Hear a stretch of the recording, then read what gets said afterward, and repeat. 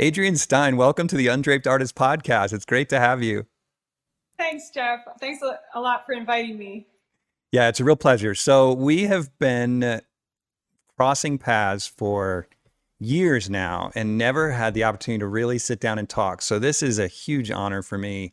Likewise, me too. I know we've crossed paths so many times at the Portrait Society, and it's been almost a decade. I've been seeing you on stage and admiring your demos, and now it's great to finally get a Has chance it to. really been a decade that we've Yeah, been you know what? crossing paths? Well, I'm not sure. I can't remember your first year at the Portrait Society. I'm trying to remember how many years have you been doing it? I think I started there well, I think it's been 9 years. Yeah. Okay. Okay, got it. Yeah. My first Portrait Society, I was 22 and I'm 36 now. Wow. So I haven't gone to every single one of them. I skipped, a number of years where I had other things going on, but then I just been on faculty for about 5 years now. But, it's funny because I was thinking about your work, and where I first encountered your work was even long before the Portrait Society, because I went to Laguna College of Art and Design in Laguna Beach, California. And there used to be Went Gallery used to be in Laguna Beach, right on Pacific Coast Highway. And I remember as an 18-year-old freshman at Laguna College of Art and Design, seeing your work there for the first time and admiring it. Well, And thank you. yeah, yeah. So it's really cool how things have come full circle after all these years. Yeah, it's crazy. That seems like another life. Yeah, That whole Went Gallery scene. yeah, it's true. That was a long time I'm ago. sure. Yeah, I mean, and back then, my gosh, it was. I mean, you're young now, and you were even younger back then. So it was probably before you even had your children or anything like that. So I mean, you Hmm. were just a rock star back then. Oh, well, that's nice of you to say. Well, so the first thing I want to know about you is, well, you've already told me you went to Laguna College of Art and Design, but Yeah. let's go back a little bit further. Tell me about your life, and how you decided to go into the arts, and just your background in general. Yeah. The unfortunate thing about it is that it's not a very exciting story because it was so straightforward. So my beginning was very early in my life in the arts, and so I started drawing and painting pretty seriously before I was a teenager. I mean, I was probably like 9 or 10 when I started using soft pastels, and I was 11 when I started oil painting and studying with a mentor. So I had Wow. a classical style of atelier training in a studio with a mentor, and it was kind of like private instruction. He really never took on more than 4 students at a time. So he really taught me the kind of French Academy method. He made his own Marager medium.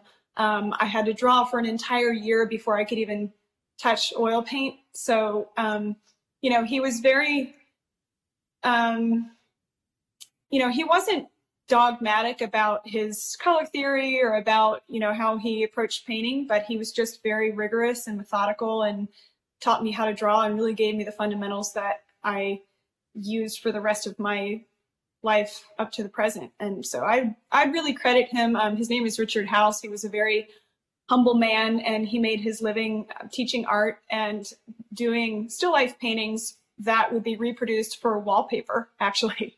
Really? So yeah, but he was an incredibly gifted teacher, and I was so grateful to have had the time with him that I had. And I studied with him from the time I was 11 years old till the time I was 18 and moved to California to go to Laguna, as I mentioned before.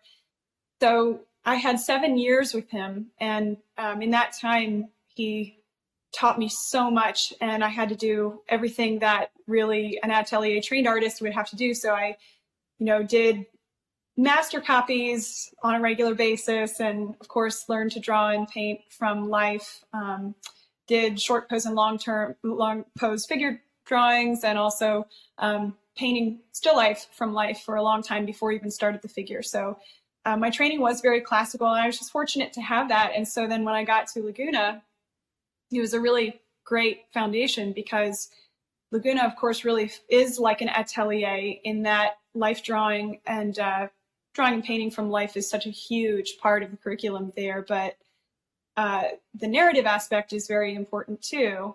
And of course, because of its proximity to LA and the gaming and movie industry, I feel like there's also a strong emphasis on narrative. And because the other majors, I was a fine art major there, but the other majors are, illustration and graphic design. And now there's a gaming and entertainment major. So I was interacting with a lot of people who were thinking about storytelling and multi-figures and those kinds of things. So it was a really, really awesome place to go to school. I mean, I couldn't recommend it enough. It was the best education. And then, art history classes and classes in aesthetics. And, it was just a really well-rounded art education that sort of added a little bit more to the academic, capital A, academic foundation that I had before I went to school. Yeah. And then I sort of took the circuitous route because I studied with a number of other people in between, and I briefly moved to New York City to study at the Art Students League with Frank Mason, who has since passed away. But he was in his late 80s and he was still teaching, and I really wanted to learn from him. And, it was like that very classical Art Students League experience where, on the third floor with the skylight, one north light source, kind of a dark studio. It's Rembrandt lighting and all natural light and a long pose. And so, Frank Mason was very much inspired by the Dutch masters. And so he had this very dramatic, high contrast, Dutch way of painting. And I love that. But, I ended up then, I was doing a lot of portrait commissions and I was building up my work, building up my portfolio. I worked with a couple galleries, and then in my mid-20s, I moved to Boston to go to Boston University, and that's where I got my Master's of Fine Art. So that was a complete 180 from what I had been doing, because the program was run by an abstract expressionist painter, and all of his influences were Frank Auerbach, Philip Guston, de Kooning, the New York School, all those really muscly abstract painters from the 50s. So, and did you know that going into it? I did, and I willingly signed myself up for it. Something kind of masochistic about that, I guess, knowing that I'd be so challenged. And it was exactly that. I mean, it was such a paradigm shift because I kind of got made fun of for my heroes.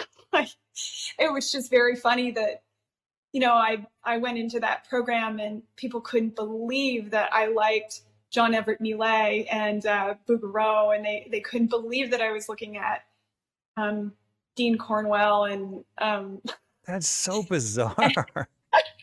And like the illustrators, it was like, oh my gosh, like you have a poster of Maxfield Parrish on your studio wall. What kind of cornball are you? You know what I mean? Everybody just thought I was very, that I love these antiquated artists and illustrators. And so it was an interesting kind of culture shock for me. And to this day, I mean, it was, I'd say, the hardest years of my life. Artistically, at least, it was extremely confusing and discouraging at many times, but I'd still have to say I have no regrets, because it was a big challenge to get me to think beyond my paradigm and the artists that I was looking at. And I really took a lot of it with me moving forward. So I was grateful for that experience. And then I moved back to Pennsylvania, because by then I had lived in a number of exciting big cities, but I was ready for a studio space that was affordable for me and a pace of life that felt sustainable and calm. And it's also, I'm very close with my family. My parents live very close to where we currently live, and my siblings lived close by. So having that support of my family close by was really important to me. So I actually moved back to Pennsylvania after I got my MFA from Boston. And where in Pennsylvania do you live? I live in York, Pennsylvania. So my husband, Quang Ho, and I, who I know you're about to interview soon, We live in York, Pennsylvania, which is like like southern Pennsylvania, right close to the Maryland border. So So it's southeastern Pennsylvania. Southeast, yeah, Okay. right. Eastern Pennsylvania. So it's very, around us, there's a lot of unspoiled rural land around us, and it's really beautiful. Wow. We live really close to Lancaster County, which is a big center of the Amish in the U.S., and it's very conducive to quietude and focus, and just a wonderful pace of life that we really enjoy. But my family lives 5 miles down the road from us, and it's extremely helpful because, especially now that we have a 15-month-old son, it's been really wonderful to have that family support close by too. So yeah. but I was living in Pennsylvania when I met Quang, and he's from Denver, Colorado. So when we started dating, we started going back and forth. So he'd come out here and spend a couple months, and I'd go out there and spend a couple months. And we were incredibly fortunate to be able to do that because both of us were painting full time, working with galleries, and things were kind of set there. So we were just wherever we could paint, so I'd kind of pick up and move there for a while, and he'd come here for a while. And then we bought our home here in 2017, and we've been really spending more of our time here in Pennsylvania than Denver ever since we bought our home. And we built our studios on our property right after we bought our house. And so our studios are outbuildings on our property. So it's 2 buildings, plural. Yes. So we have his and her studios. Really? And, yeah. That's smart. You guys are wise. Yeah. Well, we kind of went through a lot of different plans. I mean, building a studio, that was one of the most fascinating and challenging processes of my entire life, because I had never thought about, up until then, we had rented studios, and I had always been fortunate to have wonderful studios that I've rented, but I've never been able to really sit and think, now, if I could build it from the ground up and customize it to exactly fit my needs, how would I design it? What would it be like? And what kind of amenities would it have? How much storage would it have? And, so that whole process was really amazing. And our house is a whole other story in and of itself. Our home is kind of a piece of American history. It was built in 1764. So we live in this old limestone house, and it's a really beautiful historic house, and it's on 3 acres of land. And wow. I'm envious. Yeah, it's a dreamy place, and of course there's a lot of maintenance, and there's a lot of things that go along with it that we've really learned. It's been a big learning curve ever since we moved here. But the former owner of our home had been an avid master gardener, and so she was also a painter, which is really interesting because it feels like our house has this lineage that it just wants artists to be in it. But so she, our house sits on 3 acres, and our studio is at the far end of our property, and there are really extensive gardens all around our home and studio. So it's been really incredible because neither Quang or I ever had extensive gardens to take care of, and so it was sort of foisted upon us. We had no idea how extensive it was when we bought the house in the fall, and then the winter came, and then in the spring all these things just started coming up. I mean, it was incredible. It was really like a botanical feast, and wow. So it's really, really beautiful. So we're learning quite a bit about that, and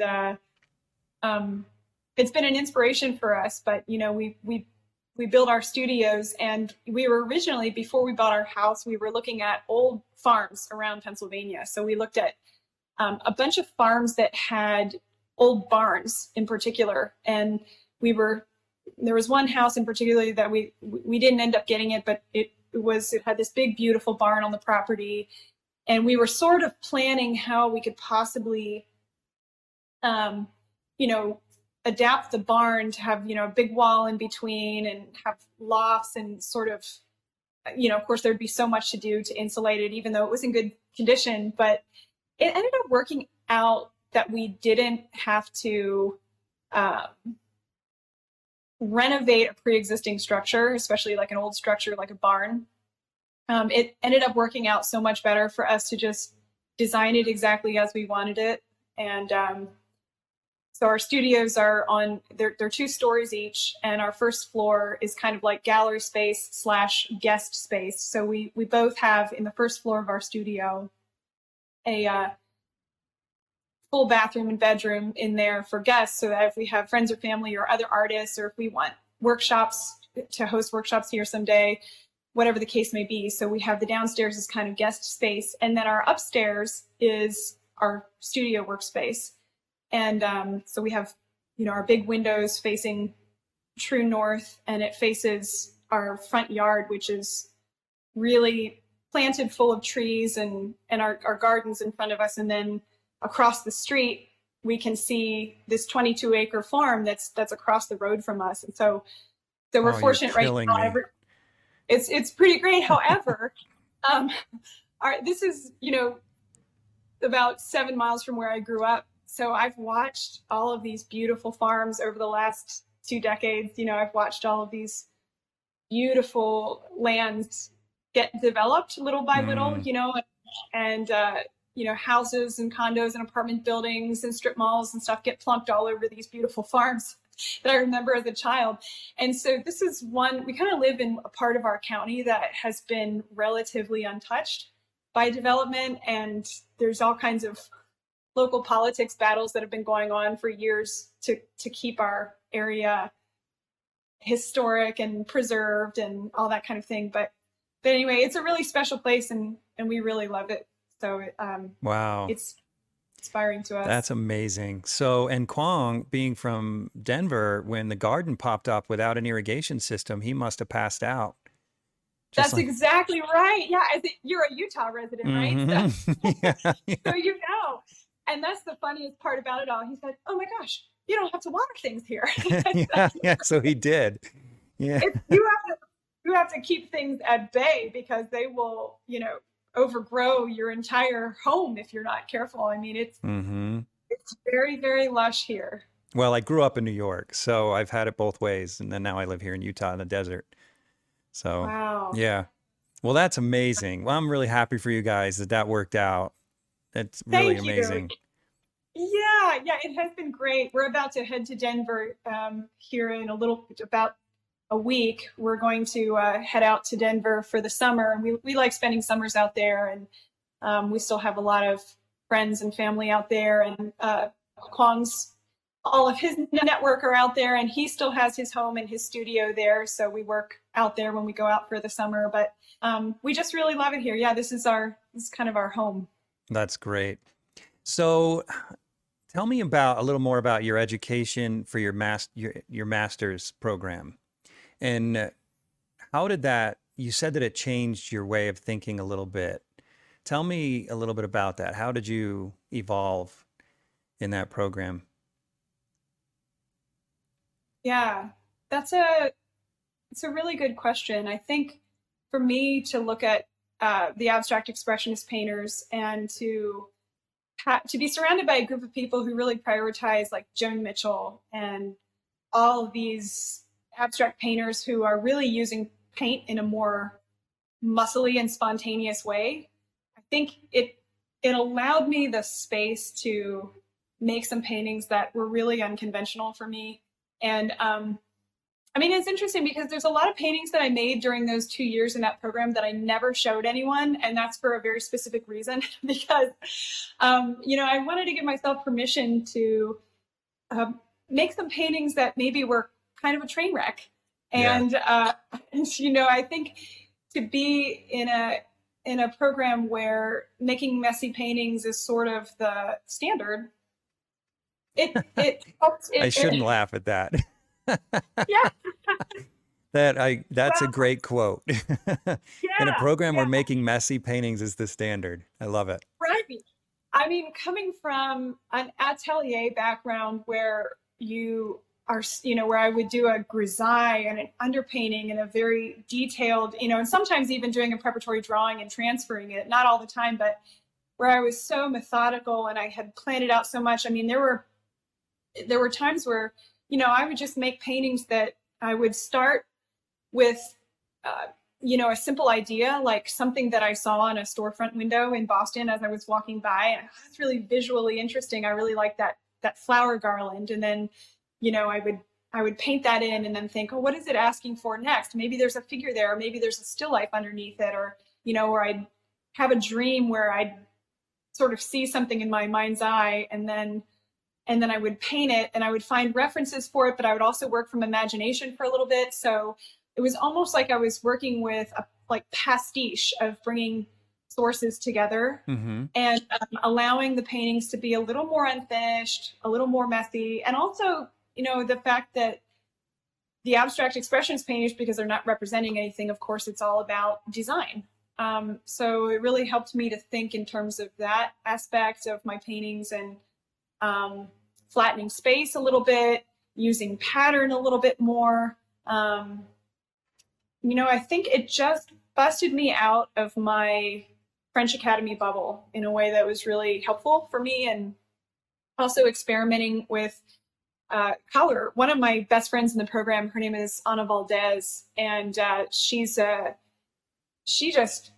really wild with color, and her work has a lot of pattern and texture, and she would set up still lifes in her studio that would be like, you know, 4 different textiles, all of which have these wild colors and patterns. And she's from Northern California, and so, you know, she's used to California foliage and bright colors, and she was an avid gardener too, and so she was just always painting plants and flowers and these kind of tropical looking things, and then vases that had patterns on them. And I mean, I just admired how she was not afraid to just put these things together and paint them in flat light. And so I think that was really cool, because I just grew up again looking at these academic painters where it's like one, you know, I had just been studying with Frank Mason in New York, where it's one single light source, the shadow is dark, it's this kind of numinous Dutch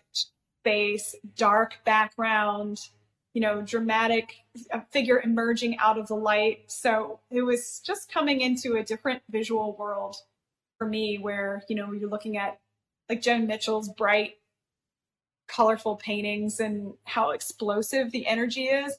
I think for me, it was just like giving myself permission to make paintings that had a more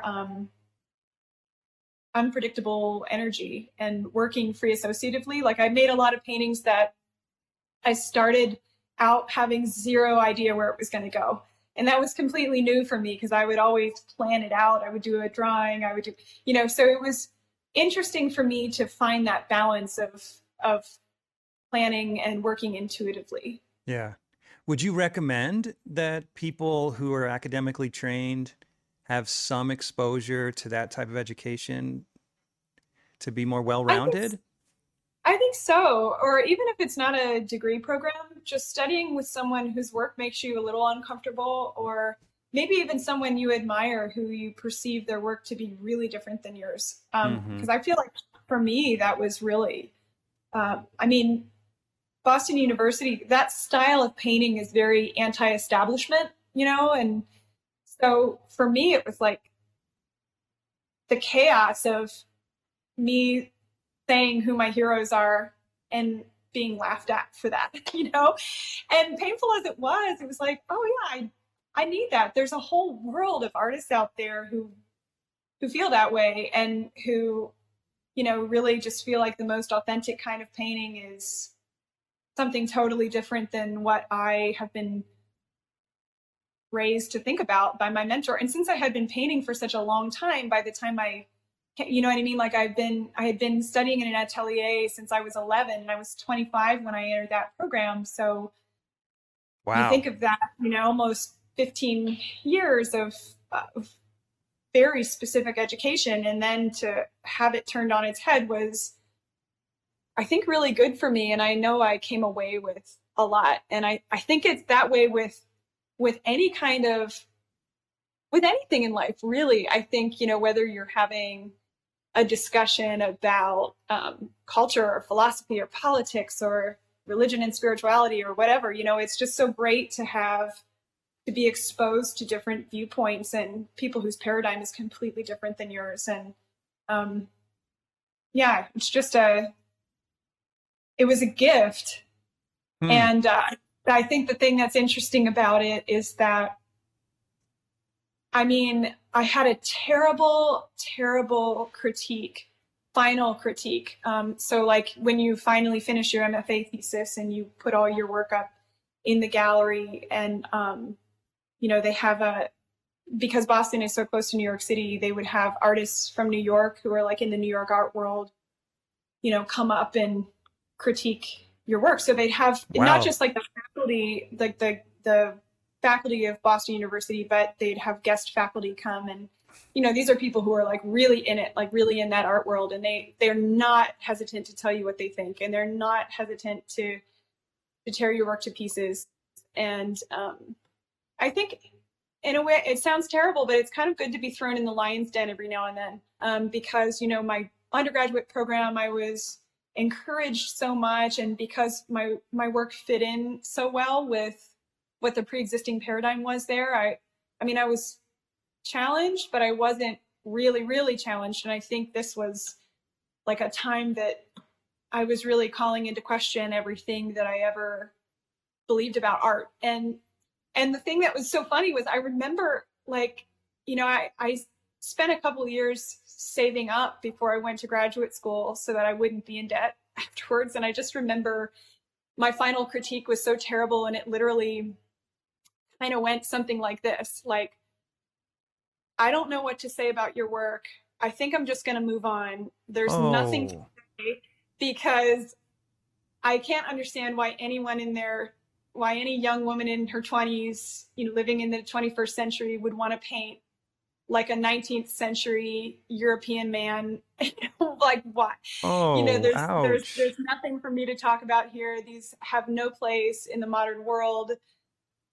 And I just, you know, he just said, you know, I can't take you seriously. And, you know, I didn't know what to even say. And it was funny because I just realized, you know, he was a minimalist artist, and he was making work with found objects. He lived in Brooklyn, and he was making these large paintings, and I say paintings with air quotes because they were basically like assemblage on canvas with like detritus that he found in his neighborhood. And he was more of a, you know, like a minimalist found object artist. And so his whole idea about art is like, it should be what's around you. It should be like the immediacy of your surroundings. And, you know, to involve yourself with the 19th century or to involve yourself with the history of painting in that way is perverse and anachronistic, and, you know, all of that. Wow. Yeah. And I mean, I was like, well, according to his viewpoint of what his ultimate values about what art is, he's right. Right. I mean, he's just telling me exactly what he thinks about my work. And then I thought, you know, it's funny because that's a lot of what the criticism was about my work, is that, you know, I don't feel like this is relatable because it feels like it is standing outside of our time. And for me, I think that was really revealing, because it's part of what my goal is in my work, is that I like that it kind of feels like it doesn't belong to our time, or maybe it feels like it's in an ancient time, or maybe it sort of feels like an alternate world, maybe that doesn't even fit with a particular timeline, but it's just my own personal sense of beauty.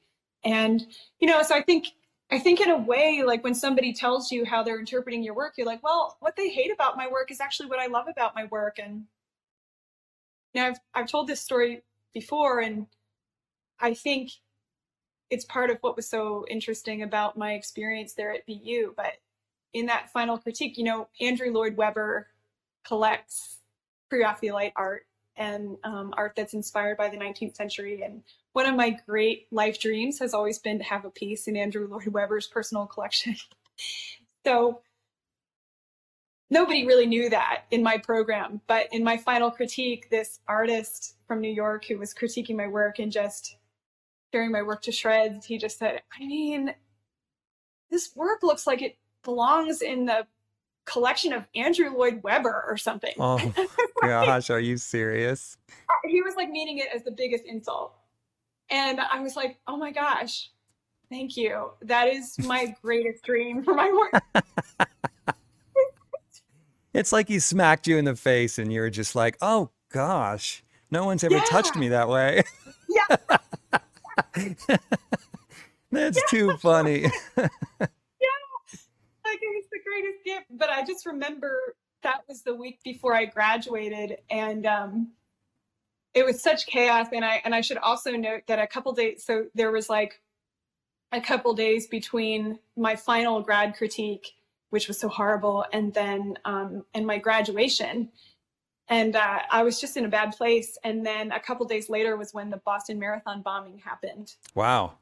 And so I mean, it was just I mean, and then the whole manhunt that ensued. I mean, it was like a wild time to be living in Boston. And I felt like everything was in chaos. And then, you know, I graduated, and I thought, so then I moved back to Pennsylvania because it was like I was a wounded animal. I bet. So I gotta poke and prod on this one a little bit, because I feel like a broken record. People who listen to these podcasts back and back might be irritated, but I always say this. But it's something I didn't expect is how much I'm learning from all of the people I'm interviewing. And what I'm already learning from you is just this, that I need a better attitude. Like, you have such a great attitude about the things that have happened to you. I don't sense a resentment or anything. It seems like you came out of it, you turned it into a positive experience. So yeah, I mean, it's incredible. I had similar experiences with lousy education. My education track was very different than yours, but I certainly had teachers that were postmodern, had very different philosophy and very different tastes than me, and also had very bad critiques. And I can say I didn't come out of it in such a positive way like you did. So wow, it's amazing. So I'm going to ask you this, like, how did that affect your future work? Or were you already established at that point? Is the work that I'm looking at on your website and that I'm familiar with, is that what it looked like at the time? Were you already starting to develop who you are? Or did critiques like that and other experiences bring you to where you are today? Yeah, I think I was really well on my way to where I currently am. But I think one of the things that I was really inspired to do was also another thing that was brought up to me in critique was like, I need to believe in this world you're creating. It's almost like when you read a really, really good novel, the reason why it's so good is the world building, right? The person has taken the time to really describe the world and the creatures in it, and the environment is really richly detailed, and the language that's spoken or not spoken. It's just a very loved and well thought out craft. And I think for me, I sort of thought about my paintings as almost like a stage where it was a subject in front of a backdrop, if that makes sense. And I think when I look at my older paintings, I'm like, oh my gosh, I can't believe I didn't see it. The problem is really obvious, but I didn't really do a good job of integrating the space in the figure because I didn't think about them as one thing. I thought about, like, the subject is the juicy figure in the foreground, and then everything else is just the background. And one of the things about a lot of the abstract expressionist painters, starting with Cézanne, I mean, most people kind of credit Cézanne with the beginning of abstract expressionist painting because he compressed space and made space, the foreground and the background were conflated. And you got this sense of just a tapestry of visual information that's all integrated. And I have to say, I don't like Cézanne's paintings. Like, I don't take pleasure in seeing them, but I really appreciate them. Like, I really like what they meant for art history. And I I'm amazed by all the artists that are inspired by him. And so I think that integration was really big for me, because even when you look at Bouguereau's paintings, I mean, not to, insult the hero of so many, but you look at the figure, and then the environment that it's in feels a little secondary, or it feels a little like, as one of my professors would say, the background is decoration. So it kind of feels like there's this stage, the figures are on the stage, and then the landscape around them, or whatever space is around them, feels sort of like an afterthought, and like they kind of rushed it. And in a lot of academic painting, I see that nowadays too, where I look at the figure, it's so beautifully painted, but then it feels like there's just this scene behind, whether it's the figure, the still life, whatever the quote subject is. And the space kind of it almost feels like the artist just was getting it over with, like rushing it. And for me, looking at these abstract painters who are good, only the good abstract painters, I'm not talking about the bad ones, right. but the ones that are really good, you see that every part of the painting is paid attention to. And that doesn't mean that every part of the painting is fussy, or that every part of the painting is overworked. It just means that there's attention to like this space over here and this space over here, and how this thing relates to this thing. And, there's no background or foreground. The empty space is just as important and intentional as the filled space. And so there's no such thing as negative space. It's all just important visual information that is parts that make up the whole, if that makes sense. I hope absolutely. That mumbo jumbo, but well, but, yeah. for me, I've become much more. It sounds like a corny word to say loving, but I've become much more loving about the entire painting. I mean, when I do a painting, and I've become, oh my gosh, Jeff, you wouldn't believe how slow I am. I was looking at your website, and I was like, how does this man have a wife and children and make all of these You're so prolific. I have Oh no my gosh, idea. I'm not prolific, but that's nice of you to say. No, I'm just older than you. That's all. No, I'm just 10 years older. no, you are incredibly prolific. I was looking at that and thinking, my gosh, it's unbelievable how deliberate and fast you are. And I take so long on my paintings now. And I know it sounds funny, because you might think as an artist, as you get older, you'd think, well, you get better at this thing, you get more confident, you blow through your paintings faster. But for me, I've really slowed down. And in the last few years, I put out so few paintings a year, because I just don't want to let a painting out that feels like it's not 100% treated with care. Yeah. And it's almost like I get to a point where I say to myself, I could be done now. And I think there are a lot of artists who would look at this and say, you're done, move on.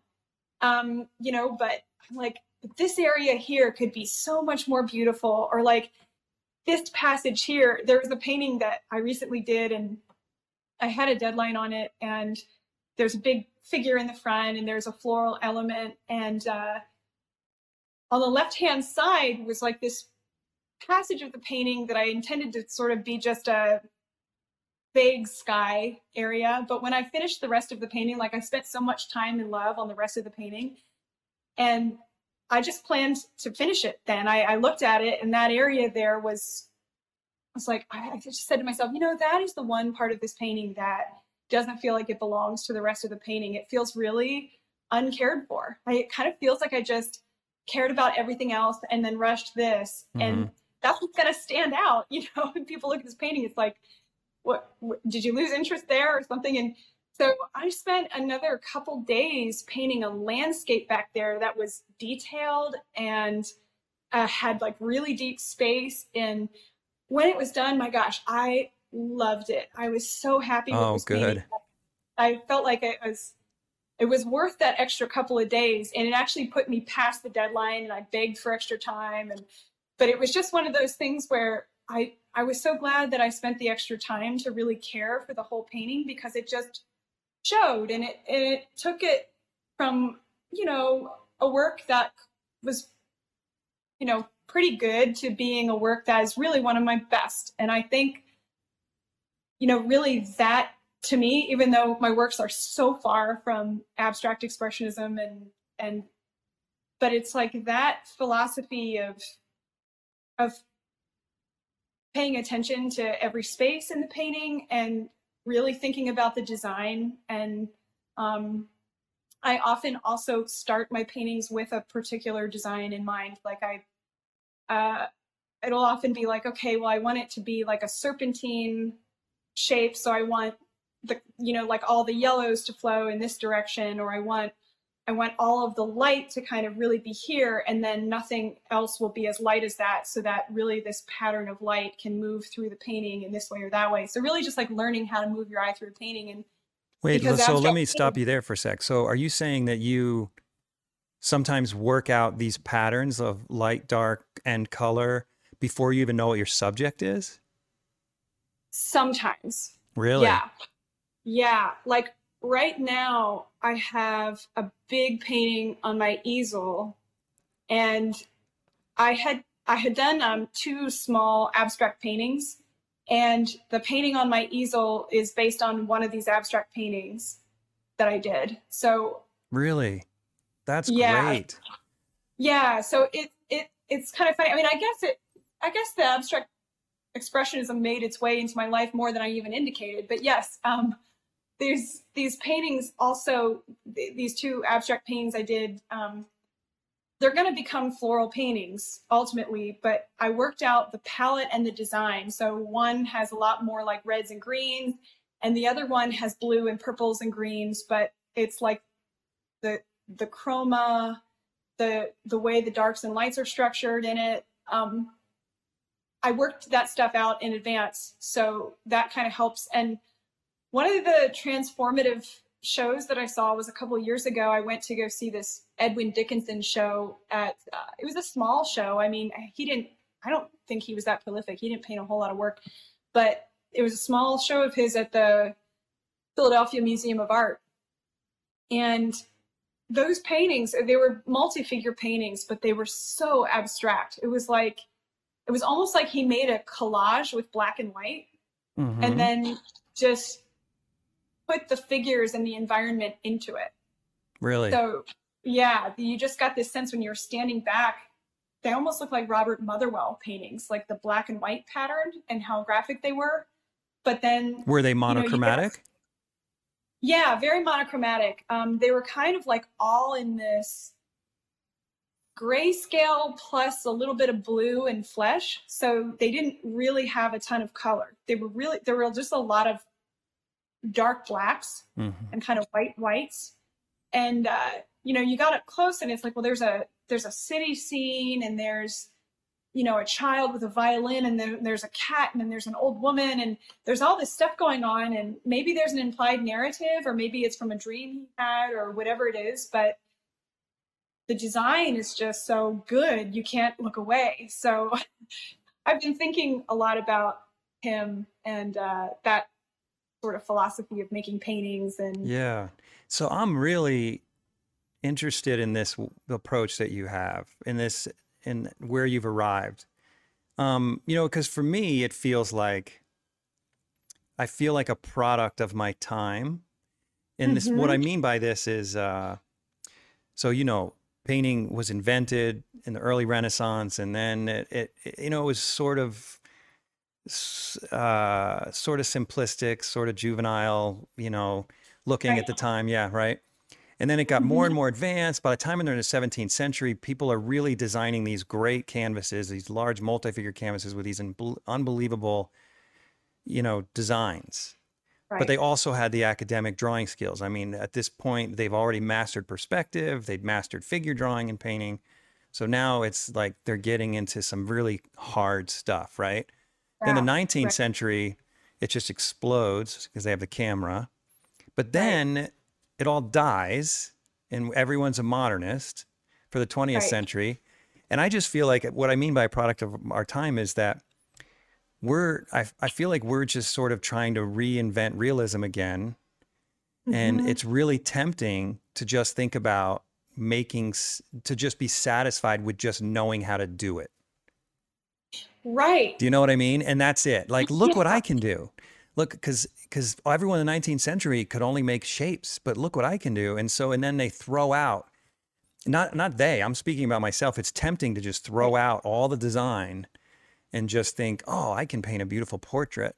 Right. Yeah. So I think this is really cool what you're saying, and that this education really helped you to think in terms of a flat plane and design Yeah. that plane, and then put your subject into that, so that the subject is secondary to the design. That's what I'm hearing you say. Yes. Yeah, that's right. That's right. And that is a very new development in my work as far as, my graduate school experience at Boston University. And then also I took a workshop with Zoe Frank back in 2020, and she's Oh, just an she's a master incredible. with this. She really is. And that's the reason I took her workshop, because I was like, I still, in graduate school, they told me that, it was hinted at. I knew that this is kind of where I needed to go, but I need to learn from the master. Like, she is doing it in a way that is so good. The integration of masterful painting and realism, and the rendering of the forms and the color and all that stuff is really great, obviously, but it's like the structure of how she puts a painting together and how she plays with space. I think that's what's so interesting about it, is that the conflation of it. It's like whatever's in the background and the foreground are equally interesting, and everything is equally paid attention to. And there's, it's all about structure for her. And I think that's what's so interesting to me, is like you said, where you go through the centuries, and from the invention of oil painting and the early Flemish masters to where they're just trying to figure out how to render surfaces, Mm-hmm. and then you move towards the Renaissance and the Baroque, and you get the drama of like dark and light and compositions, like you said. And I think the thing that's so cool about the way Zoe teaches is that she had us do master copies in gouache with only black and white, so just two values, Oh, and then choose a painting that you love, like whatever it is. It doesn't matter what painting it is, you just have to really respond to it. And and then paint just all, maybe two or three values, just all grayscale, and paint it, and don't think about what the forms are. It's just the darks and lights, and how they move your eye through the painting. So she was talking about like structure, and then we had to get on there and kind of analyze our painting. Like, what is it about the structure of this painting?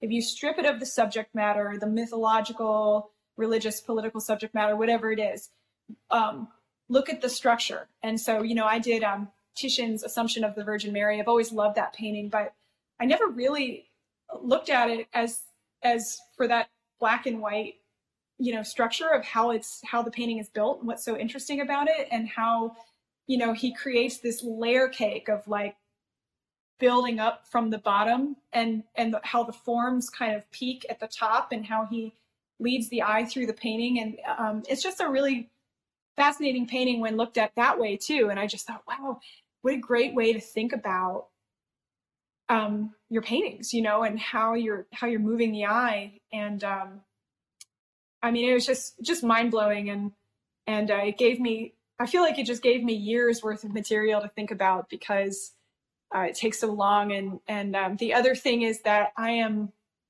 not a tech savvy artist at all, and so I've always kind of wanted to experiment with using digital means in my work more. And I know how to do what some do you basic. mean by that? Just like implementing Photoshop or something, or? Yeah, so using Photoshop in a more heavy way than just like, oh, I took this hand from this painting, from this photograph, and I put it onto, because like I didn't like this hand in one photo. So like for a portrait commission, I'll be like, oh, I would rather use this hand from this photo, cut it out, put it on. That's like kind of a basic thing that I know how to do. But I thought, I'd love to be able to use, do a compositional abstract study, and then scan it in and use it as like an armature for a painting, and then take my photo reference and put it in and splice it up, and maybe like play with it in that way. And so I recently took a private, just a 4-session private course with my friend Nancy Vaz, who is teaching Photoshop for artists, just one-on-one kind of private instruction. And so I took some classes with her to kind of learn how to use Photoshop a little bit, because I know that if I had more comfort and knowledge with Photoshop and knew how to use all the tools, I would be able to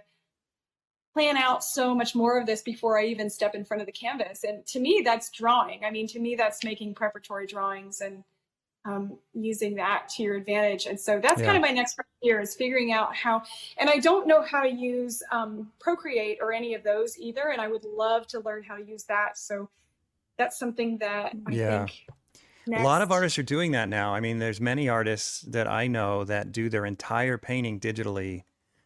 They'll even use 3D software to create buildings and even figures and everything before they ever touch paint to canvas. But one person you should look up is David Dibble. Okay, so David Dibble, I was actually going to mention him to you 5 seconds ago. Okay. He's awesome. I met him when I did a visiting artist workshop at BYU, and he's awesome. So I love his work. He's the kindest man ever. And he and I actually had a brief conversation about that I might want to study with him on Zoom, just to learn his, because he used to work in the gaming industry. Yeah. Mm-hmm. And so he said, hey, you know, if that's something you're interested in, let's talk about that. So he's actually been like on my mind lately. Like, I think I need to just talk to David Dibble. Yeah, you should. Yeah, I think he uses Procreate on an iPad, and he does numerous color studies for his landscape paintings before he actually paints them, and works really well for him. So it's fascinating. I just saw he posted on Instagram, like he posted his photo reference, and then he posted like how he altered it, and then he posted final painting. So you kind of see like how he works with the imagery, and it was awesome. It was so imaginative, and I loved seeing that. So yes, you're right. This is reinforcement. Well, I'm not suggesting it because you need it. I'm suggesting it because he's someone who's a master with technology. So he really is. Yeah, he knows his stuff. So, okay, so let's look at some of your art a little bit here. So, and my first question is this. So clearly you are gifted with design. And so, you know, you're talking about how much this interests you, how important it is to you. Well, you're backing it up. I mean, your work shows that you're clearly interested in it because it's very strong. But thank you. Subject matter also seems important to you. Is that just my imagination, or am I right? Because these don't just feel like they're about design. They feel like more than that to me. Thank you. Yeah, I so appreciate that. Thank you so much. It is, I mean, it's obviously the design and the mood that you want to evoke. I think sometimes for me, it's, you know, I'm noticing that, I mean, I recently redesigned my website, and I think for me, the thing that was so instructive about that was that I was trying to decide whether or not to divide my website by genre. So I was thinking like, okay, I want to have all my figures here, all my still life here, all my landscape here. I don't think you should. And I thought, you know what? Not that you're asking my opinion. And I'm glad you reinforced that, because, you know, I've been kind of kicking it back and forth, but the thing that I like so much about the kind of genre-less website is that for me, I try to perceive my work like that, actually, is I'm trying hard to perceive it beyond genre. And I think that's a hard thing to do, especially as, like you said, academically trained artists who, you know, you think about the 19th century salons, and it was like by category, you know, you'd have the mythological category, and there was even, you know, a widely disseminated belief about the hierarchy of important painting, right? You'd have the highest painting would be religious and mythological, and then the second highest would be portraiture, and then below that you'd have, you know, maybe still landscape, and then still life, you know. Yeah. And so it was kind of like this hierarchy that I imagined. And as I was learning how to paint, it was like, well, you know, if you can learn how to paint the figure, and if you can learn how to paint it in a space that feels, you know, that has like a narrative space and it's complex, then you know, you've really nailed it. But the thing is, I want, whether it's a, you know, a floral still life or whether it's a landscape, you know, I really want it to have, it's kind of about the mood that I'm trying to evoke. And I was looking around my studio at all my paintings that I have a whole bunch of studies just all over my studio wall right now, and they're figure studies, and they're also landscapes and just a little bit of everything. And you know, I held up one painting to another painting, and both of these paintings were sort of in this blue palette that I intentionally pushed the palette towards blue. And I was like, oh, you know, I'm realizing that it's not about this particular landscape. I mean, it is, that's the kind of the initial jumping off point for me, but it's really about like the mood that I'm trying to evoke, and like this specific time of day and this specific season. And so for me, it was kind of like that, where I want you know, my florals and everything to just kind of feel like it's part of the same colorful, abundant earth. So Yeah. Well, here's the thing. Here's my perspective on it, in that there are painters that paint figure, landscape, still life. And then there are painters like I don't see your stuff as different. I don't see them as different subjects, because you have such a distinct color palette and a distinct sensibility that they don't seem like they need to be categorized. They all fit into the same category. Now, if I were to paint landscape and then figure, it might need to be separated, because I don't have this distinct of sensibility, I don't think. But thank you. Yeah, I mean, they definitely belong together. I don't see them as different. So I pulled up this one here, and I have a question about it. But I have a question about all of your work. But this thing is unbelievable. Another thing that's been driving me crazy about this podcast, it's like, I wish I could buy the stuff I'm looking at. I mean, I'm sure this is sold. It's so beautiful. Yes, it is. Private collection. That sucker. Can I get their address? So I can go get that painting. Well, we need to work out a trade someday. That would be amazing. Let's do that. So here's my question. It's personal. But the trick that I find, the difficulty I find in painting with lots of color is making a painting too busy or too garish. You know, and you don't do that. Yeah. And you have more color. You have more color than any painter I know, and more saturated, more diversity of color, more diversity of hue. It's so chromatic, and yet it's not garish. You probably can't answer this. So my question is how? I know you probably can't answer that, because it's probably very intuitive, but can you at least comment on it? Is there something you can offer with that? Thank you so much. First of all, thank you so much. That means so much coming from you, Jeff. And I think my color sensibility is, you know, of course, color is such a personal choice, and every artist has their kind of personal go-to palette. And I'm glad that you don't think it's garish, because sometimes I look at my work and I'm like, oh gosh, corny as hell. Like what?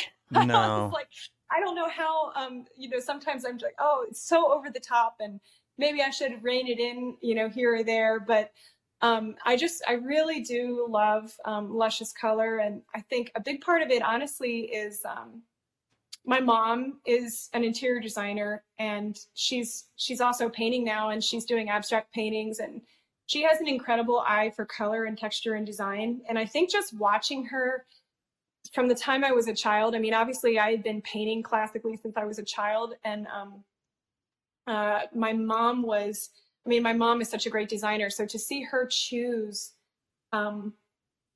colors to put together and see the kind of vision that she would have for, like, she would just make really, really bold choices in a room that I would never have thought of. And then to see them together, I thought, wow, you know, that's really incredible. And even like scale, like the way she'll choose textiles to go in a room, and what she would choose for the couch versus what she would choose for the window treatments, is like, you've got a big pattern, and you've got a small pattern, and whatever you're going to see from across the room has to be graphic, and because it has to like hold its own, you know. And so for me, it's like how to choose, like, you know, I want a big expanse of yellow to show from across the room, and then I want really small pieces of yellow, you know. So like the I would say like the drapery, and then kind of the bits of yellow that are in those yellow roses on the right hand side, and the bits of it that are on that decaying sunflower up in the upper left, and kind of how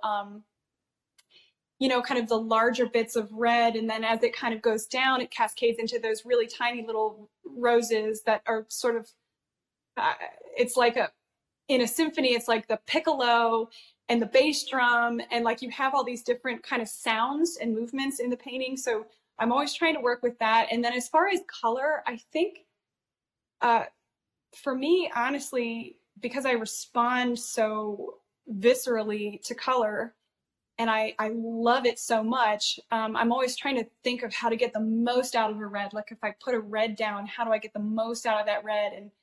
And I think, you know, in this painting, maybe the example would be, I could have painted that sky as it was, the background, the landscape behind her. I did it from a study that I did on site in Provence when Quang and I were there a couple years ago, and the sky was really like this cobalt cool blue. Like it was a very cool blue, but I really pushed it towards green, because pushing it towards that green really makes the red come alive in a way that is it's almost like it just tweaks the optic nerve a little bit. Mm-hmm. And so I think in a way it's not so much the colors I'm using, but it's like intentional choices of how to juxtapose them, if that makes sense. Yeah. One thing I'm noticing about this painting as I'm studying it, because I'm trying to figure you out. Like I want to understand your brain, so that I can kind of absorb your powers.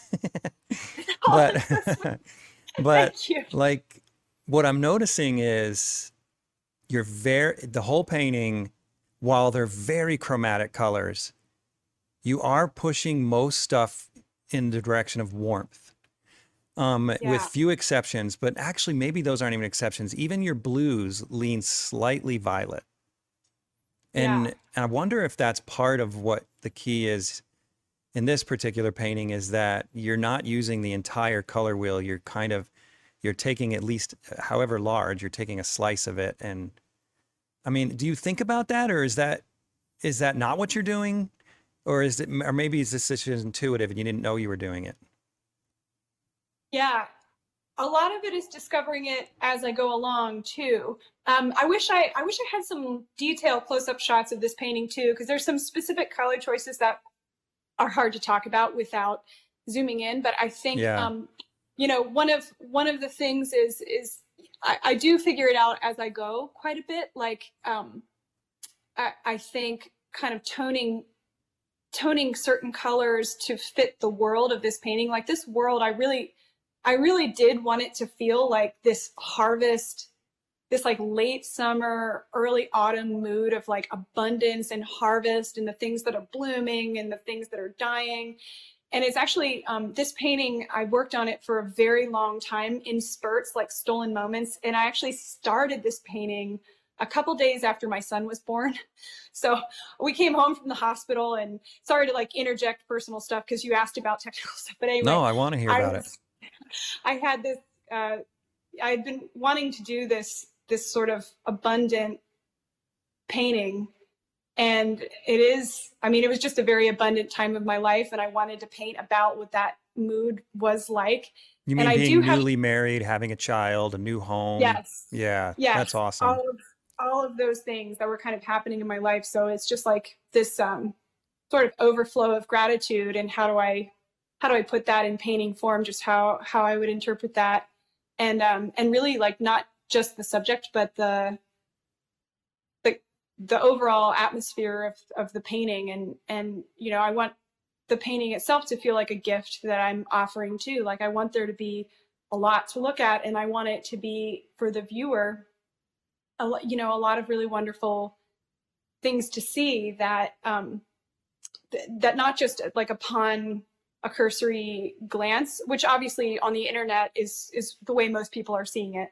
But I just wanted it to be something that just offers more and more to look at, that when, not just from across a room, but as you get closer and closer, it invites you to keep getting closer. Oh yeah, it does. Even in this scale. I mean, all the little flies and the beetle on the tree and the moth up here. And it's just, there's so much to look at. The little dragonfly, not just the bugs, of course, but even just every flower. I keep going back to this upside down. I guess that's a sunflower. Sunflower.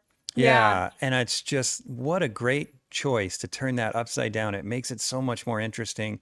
But the predictable thing would have been to have another sunflower. Like, everyone knows what the front of a sunflower looks like. So why not paint the front of a sunflower? No, you turn it upside down and it makes it much more interesting. Thank you. Yeah, there's a lot to look at here.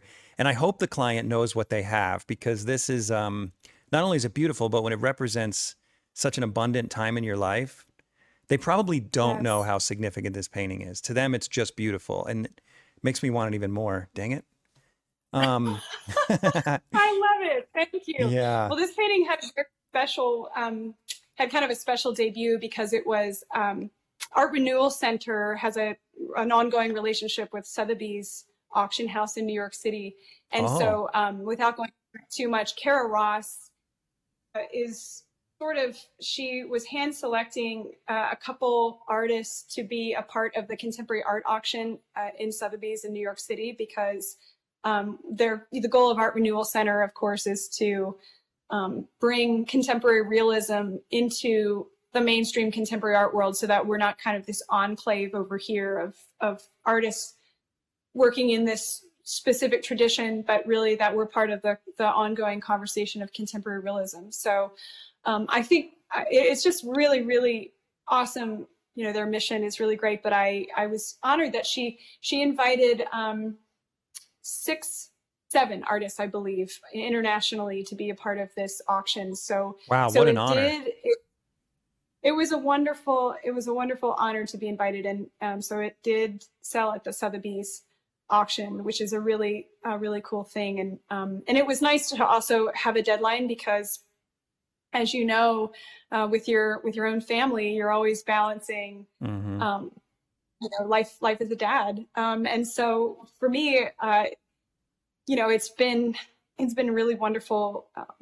Obviously it's beyond what anyone could articulate, right? Becoming a parent is just the greatest blessing and the greatest gift and the most transformative thing that can happen in your life. But it was definitely an adjustment. And, without going into it too much, my son is now a toddler. So it's a different season, because when he was an infant and he slept so much more, and I just had him in my studio with me all the time. And I had him in his little carrier while I was standing at the easel, or he'd be sleeping, or he'd be in his little bouncy seat, or he'd be in his playpen, or whatever the case may be. And now he wants to get at everything. He wants to open every cabinet. He wants to open every drawer. He wants to dump over every trash can and sort through all the contents. He wants to put his finger in every socket, electrical socket.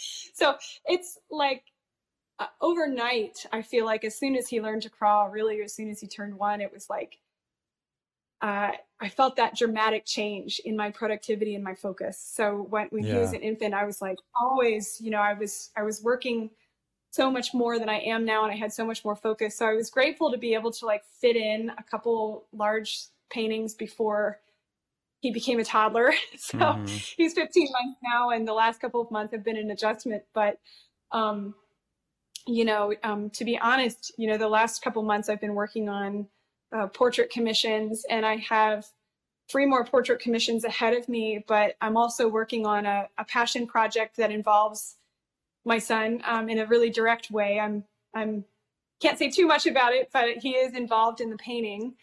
And so it's a pretty big painting. So I'm working on that in stolen moments. And then I have these portrait commissions, which I've promised to clients, and they're very gracious about it. So thankfully there's not a huge rush there. But then there's another show that I'm preparing for in October, and I'm doing these big floral paintings for it. So I always have like a number of things on the easel, and I mean, it's just been the most fascinating year of awakening ever. And I think, you know, I feel so much more inclined to make paintings that are about really beauty as motive, because there's a little less angst in my life than there used to be. Just, you know, the joy of married and family life, and our home, and just kind of this wonderful new chapter. And so my latest paintings really are just kind of about joy and abundance, and being grateful for what's going on in my life. And so I think for me, you know, doing these floral paintings that I'm working on right now, they're a little bit of a switch from the figurative, but they're all based on flowers that are growing in our garden. So we have things that are kind of always on rotation. So as soon as April and May come, things start sprouting, of course. So we've got in May, the month of May, we had our irises and, you know, all of our azaleas and all of these other, you know, beautiful florals that come to our property every year. And then there's also our neighbors have some really beautiful gardens. And so I've been basically creating these fantasy garden paintings that are just, I'm basically taking flowers from all these different sources, and they're all like local flowers that are blooming at the same time. And I'm putting them together in one canvas and trying to make them feel like they're growing in the same garden. So talk about combining source material. It's really, it's kind of an interesting challenge for me. And it's funny because I said to Quang, you know, I'm just dying to paint these flowers, and I love painting figures, and I specifically love painting women, but I just feel this longing to paint specifically flowers. And I said, you know, you've got all of these incredible flower painters that, you know, that I admire so much, and you know, Daniel Keyes and Kate Whipple and all these artists that are kind of in our world that paint flowers and paint them primarily. And I said, you know, I just feel like it's hard to just compare with those artists, and it just feels like, oh, what could I say about flowers that they haven't already said? But Quang was like, that's the complete wrong motive, you know. Yeah, I agree. It's hard to do this, and you know, you want to celebrate these flowers, then do it. And to me, it's almost like a study in it really is a study in color and texture, because these irises, all of them have different markings, and they're fascinating. And each of these you know, these foxgloves that we have growing they're all different colors, and the spots inside, and some of the flowers are bugle shaped, and then the blue delphinium are conical, but then they have like these flatter flowers with markings on the inside. I mean, it's just really fascinating. So I'm sort of using what I've learned about design from painting the figure and bringing it into these florals. Well, and your flowers are going to look completely different than other artists. I mean, you have such a unique palette. So thank you. Tell me about your palette. It looks like you have phthalo, like phthalo green, phthalo blue. Yeah. So I don't use black. Okay. I don't use black or any of the earth colors. I don't use umber. I just use a full chromatic palette, so that I just mix. Like if I need to darken something, I don't use black. I use whatever the complement of that color is, and just a darker value. And then, so my palette is basically, and I do use, I mean, I guess this is kind of a shameless plug, but I do honestly use mostly Sennelier paint, and some of the colors that I use are only made by them.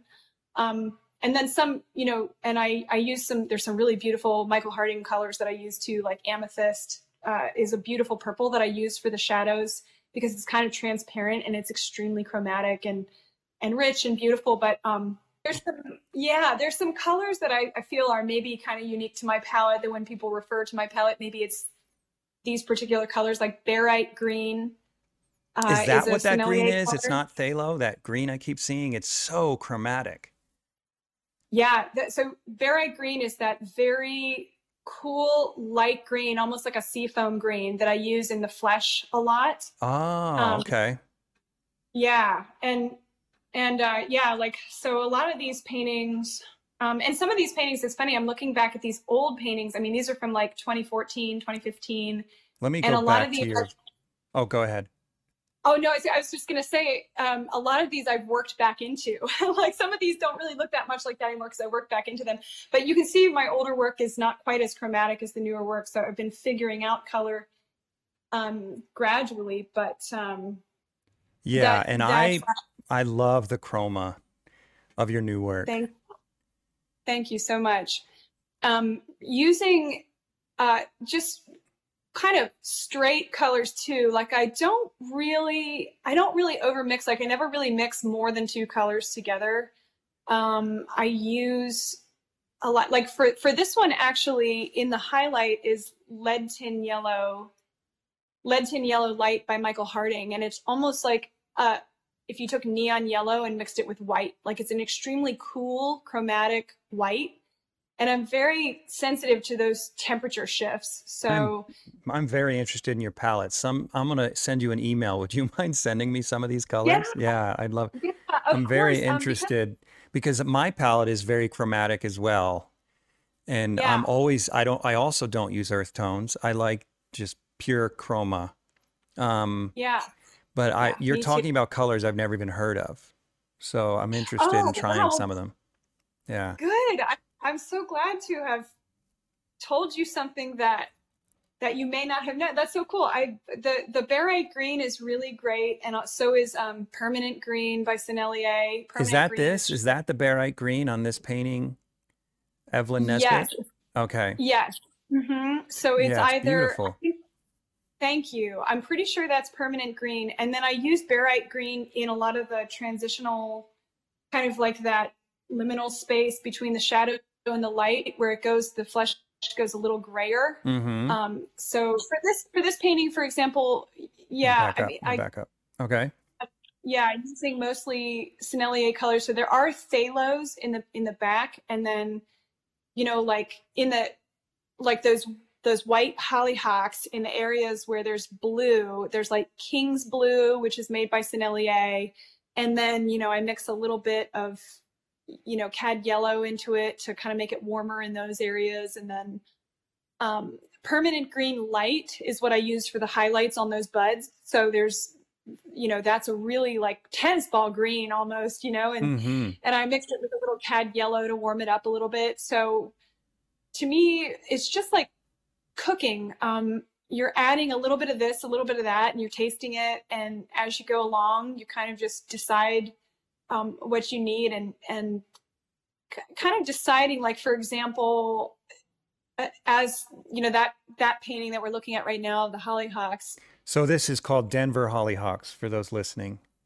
Yes, yeah. So I went to the Denver Botanic Gardens and I did a study from life, and I intended to paint the entire thing from life, but I wasn't that into the study, but it gave me some more information, which helped with this. I think the more information you have, the more you can invent. I know that sounds really weird, but this painting, for example, like the transition if you look at the background space, those kind of trees in the Mm-hmm. background, as it moves down, I wanted it to kind of move from, light blue to green to that purple at the bottom, so that, that the green of the buds at the bottom is popping differently against that dark purple in the Yeah. background, and the way it kind of pops differently against that pale blue at the top, and just kind of like the push pull of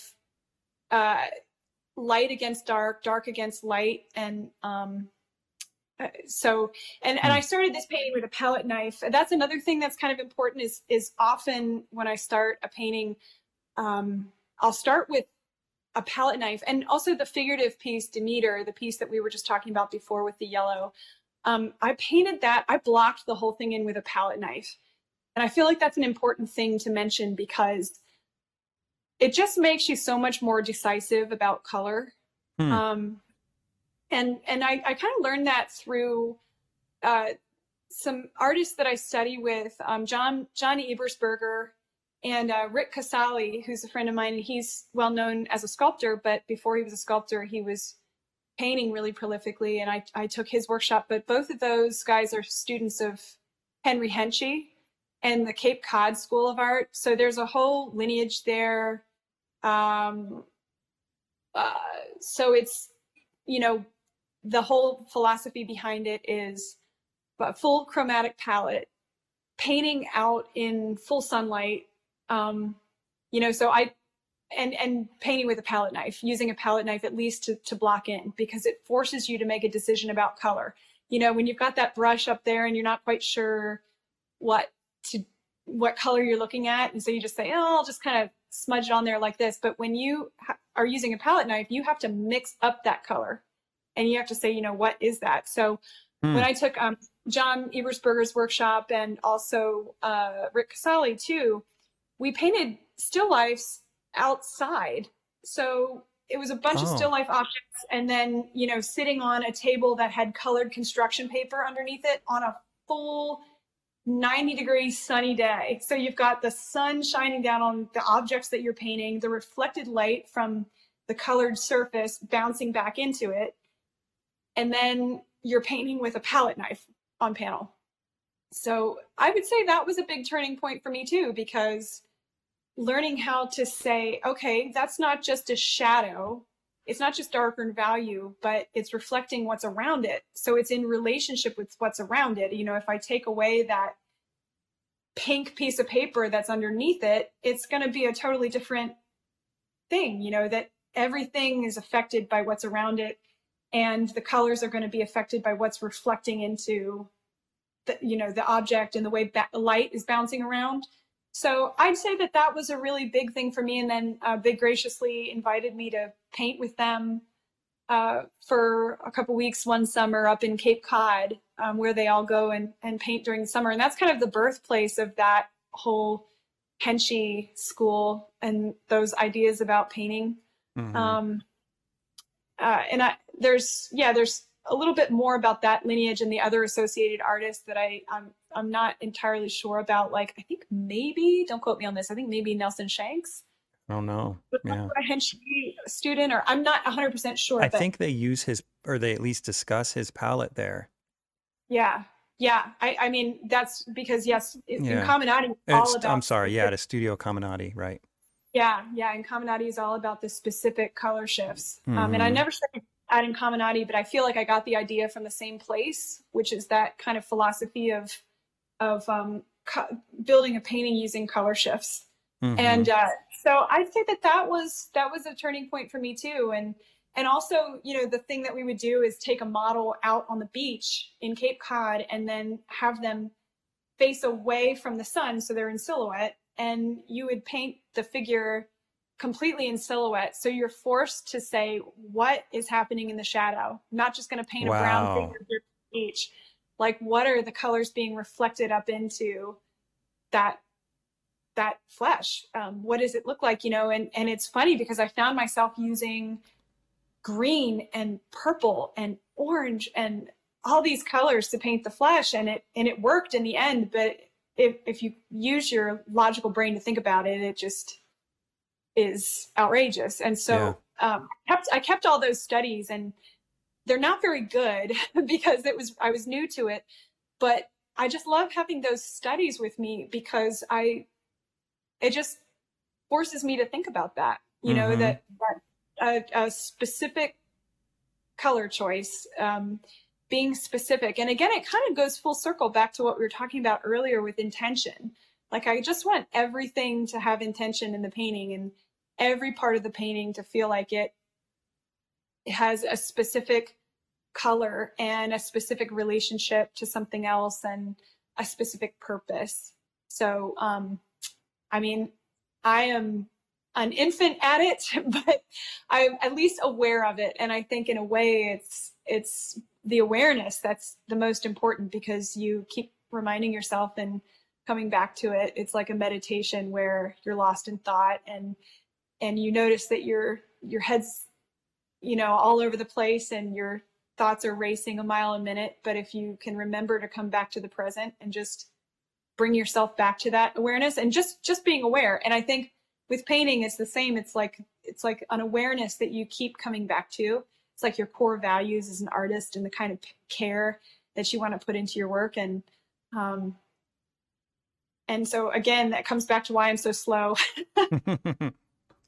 Yeah, I get that. So, I've noticed with getting older that I'm not painting slower, but I'm getting more particular. So I paint longer. Yeah. In other words, if I were to do the same thing I did 20 years ago, I'd do it faster. But I'm trying not to do the same thing I did 20 years ago. I'm trying to do it better. So it takes longer. And that's what I'm finding. And it's a little frustrating because I used to put out so many paintings back then, but they weren't as good. So it is what it is, right? Well, that's you being very modest. I saw your paintings back then and they were very, very, very good. Well, thank you. I appreciate that. Well, so we're getting close to that 90-minute mark, but I wanted to ask you one more question that I ask almost everybody. Yeah. Hopefully we're going to get a lot of viewers that are aspiring artists. And you've been very successful as an artist. What advice would you give an aspiring artist? Wow, that's a huge question. I know. I think of course, I'll think of the perfect thing after we hang up, but I think it goes back around to what we were discussing earlier about making yourself uncomfortable. I think for me, because I had such an established comfort zone as an artist, it was important to put myself in positions where I'd be made uncomfortable and question my work. And I think that is a great thing to do as an artist, because obviously I could say the thing that people would expect me to say, which is study with everyone you can, take as many workshops as you can, go see as much original art in person as you can, because when you go and see your heroes in person, there's nothing like it, and you learn so much more from that. So that stuff is all really important, seeing art in person and surrounding yourself with great art. But I'd say also choose situations that will make you uncomfortable, choose people to study with that have a different perspective than you do. And I think that's a great way to become a more resilient and well-rounded artist in person. That's great advice. I appreciate that. And it's been a great conversation and a huge honor to have you on the show. So thanks so much for coming. Thanks, Jeff. I appreciate that. I have to say, it was funny when you invited me to this podcast, I was very honored and excited. And also you didn't mention the name of the podcast. And so when I got an invitation from the Undraped artist, I was like, oh. I'm glad you came with your clothes on. That would have been extremely awkward for me. Like, oh, no. But I just love that title, and I love that you're doing this, because I know you have a high octane schedule, and your family life and your life as an artist, as a creative person, what you're doing in your studio personally, and what you're doing with your commissions and your family life and your atelier and all of your students. And there's just a 1,000,001 people that are vying for your attention. And I'm just really impressed that you're taking the time to have conversations like this with artists. And it's really beautiful. Thanks. I'm thankful to be a part of it. Thanks. Well, it's selfish. I think of this as my education. I'm learning a ton. No, I'm serious. I'm learning a ton. So again, thanks so much for being willing to do it. It was great having you. Take care. My pleasure. You too. Thanks for tuning in to the Undraped Artist Podcast. If you enjoyed it, subscribe. And if you could, leave a comment or review. That really helps the channel. Please share the show with your friends. And if you're feeling generous, consider a monthly donation at theundrapedartist.com. Thanks again for watching. We'll see you next week.